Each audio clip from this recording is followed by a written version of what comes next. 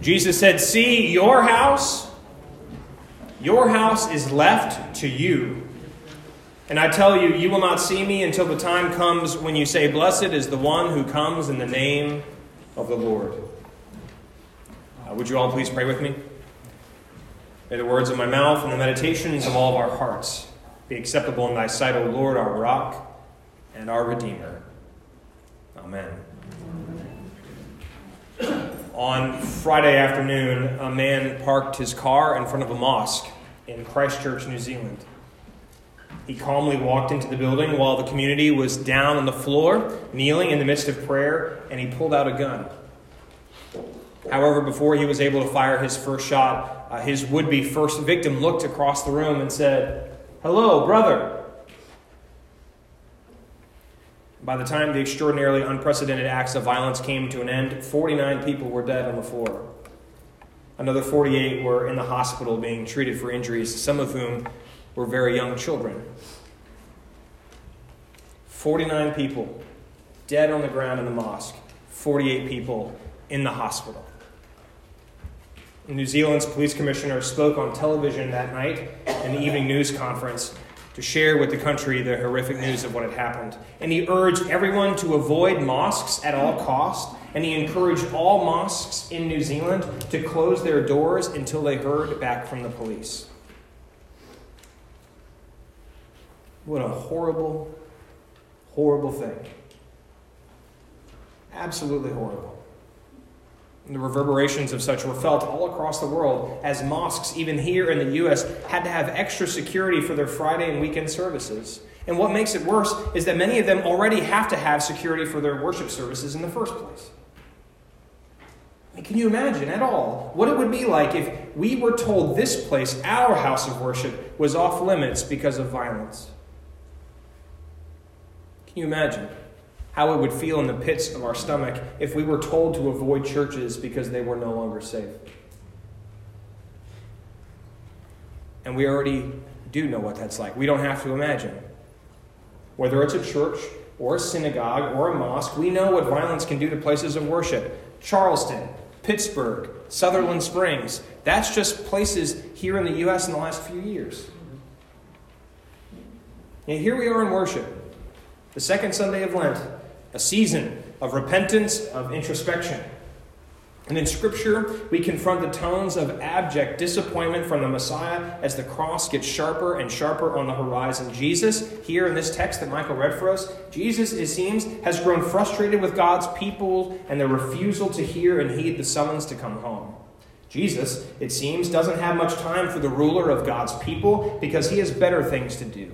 Jesus, it seems, sees few alternatives left other than the one that we adorn our sanctuaries with.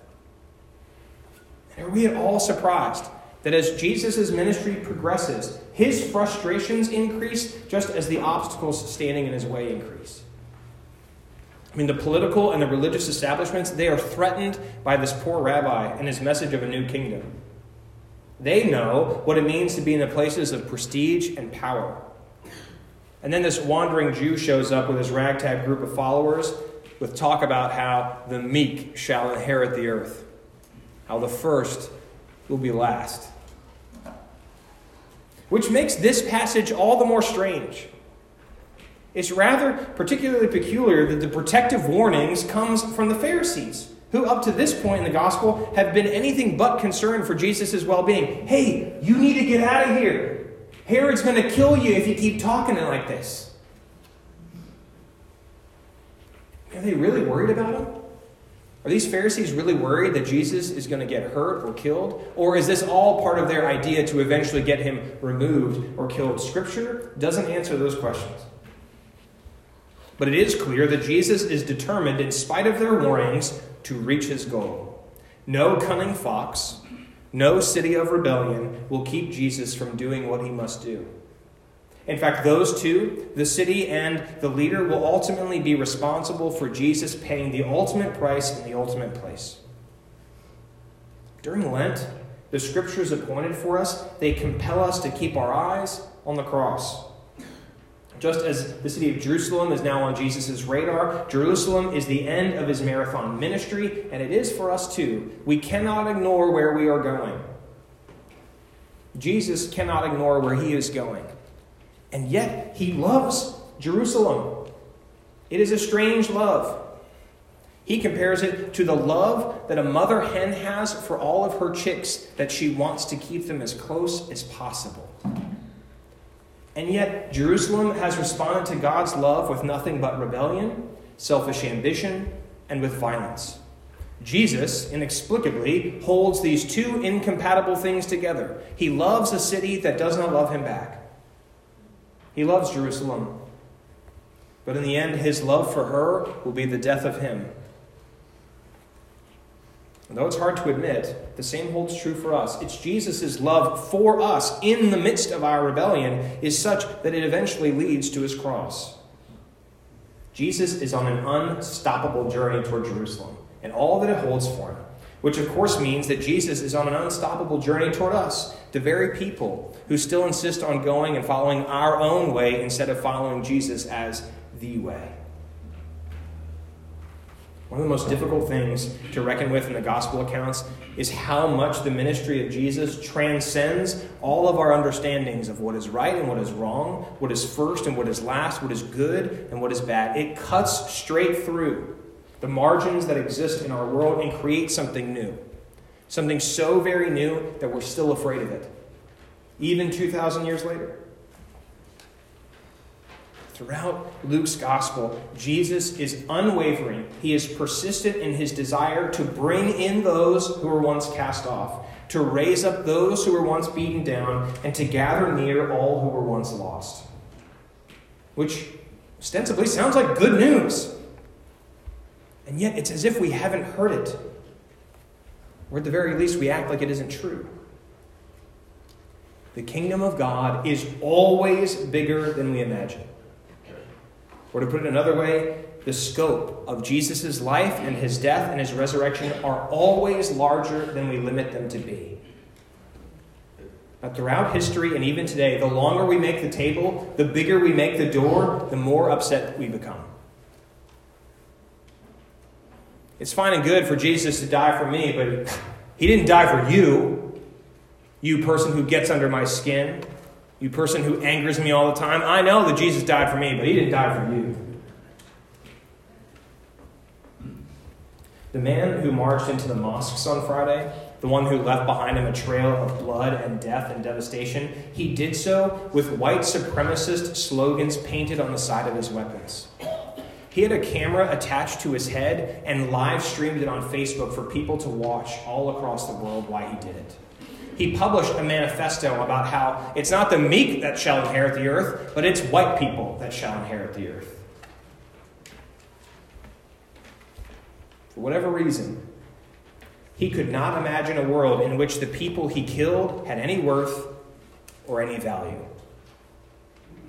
The same holds true for just about all of the expressions of religious violence that have taken place in the history of the world. Whether it was the young man who walked into Mother Emanuel Church in Charleston, South Carolina, to the Crusades, to the massacre of 6 million Jews, to just about anything we can remember or think about, they boil down to the fact that some people cannot stand being with other people. Some people cannot stand being with other people. You know, there was another story that was reported following the attacks at the mosques in New Zealand on Friday that received very little coverage. You know, while the news outlets were entering again into the foray of gun control debates and whether or not political leaders would denounce white nationalism, the entire Jewish population of New Zealand agreed to close their doors for Sabbath observance yesterday. Not out of fear, not out of the expectation that violence would become them, but simply to be in solidarity with their Muslim brothers and sisters who were told not to go to their synagogues. Just think about that for a moment. An entire religious institution agreed that rather than doing what they wanted, rather than continuing the status quo, rather than pretending nothing happened, they chose to be in solidarity with those who were marginalized and those who were attacked. An entire religious organization said, we are going to close our doors. We are not going to gather because they cannot gather either.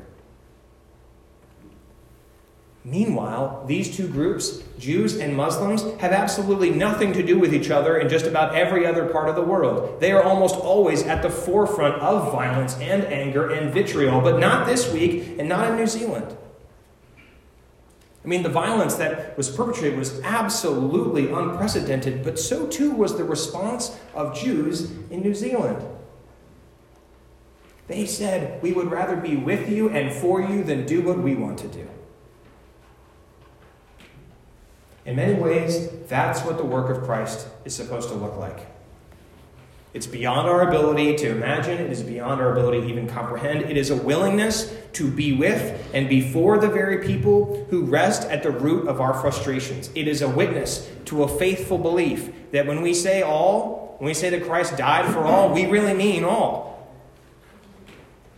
Or to use the words of another preacher, no one is an island, entire of itself. Each is a piece of the continent, a part of the main. Each person's death diminishes me, for I am involved in humankind. Therefore, send not to know for whom the bell tolls. It tolls for thee. And yet, how many days will it take before we forget about what happened because we're distracted by the next tragedy? How long will we continue to keep certain people far off while only gathering near the people we like? There is something deeply profound and deeply troubling in this thing we have in our sanctuary.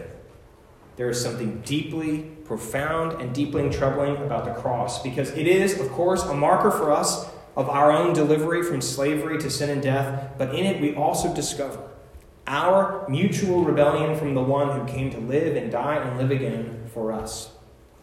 That hill we call Golgotha is a leveling place. Because until that moment, as Jesus says, the house was left to us.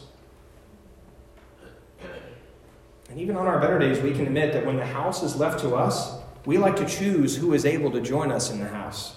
We like to create our own rules about who is first and who is last, and who is right and who is wrong, who is included and who is excluded. But so long as the house is left to us, it will never look like the kingdom of God.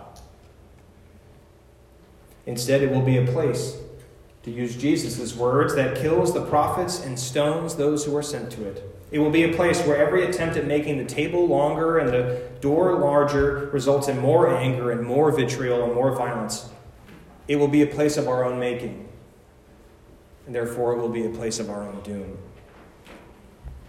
God in Christ desperately desired to gather us all in like a hen gathers her brood under her wings, and again we were unwilling to do so. Whether it was because we had the voice that excluded others, or we ourselves felt the wrath of being excluded, we did not enter into the embrace of the mother hen. And so what does Jesus say? I leave this house to you, but not forever. I leave this house unto you until that day when you sing the words, blessed is the one who comes in the name of the Lord. Those are the words sung by the crowds, waving their palm branches as Jesus enters into Jerusalem on the back of a donkey. They're the same words that we're all going to be singing in a few weeks. Jesus does not abandon us to our own devices. Jesus does not abandon us to our own houses. Instead, he arrives in the strangest of ways, and he triumphantly declares for all to hear, this is not your house. This is my Father's house. So blessed is Jesus who comes in the name of the Lord, precisely because he is so unlike me and so unlike you. He continues to work to gather all of us in, even when we push him away. He still mounts the hard wood of the cross, knowing that we will choose the wrong thing and we will avoid doing the right thing. He still breaks forth from the tomb, even though we think this house belongs to us. During Lent, it is good and it is right for us to confront the frightening reality of our reality. Whether it's happening in New Zealand or in our own backyards, this world is full of people like you and me, who simply cannot fathom the other being our brother or the stranger being our sister. But in a moment, we're going to sing some very important words from a very important hymn. The cross is free for all. From it flows a healing stream for all. All means all, whether we like it or not. Whether we like it or not. So we offer this to you in the name of the Father, the Son, and the Holy Spirit, one God now and forever. Amen.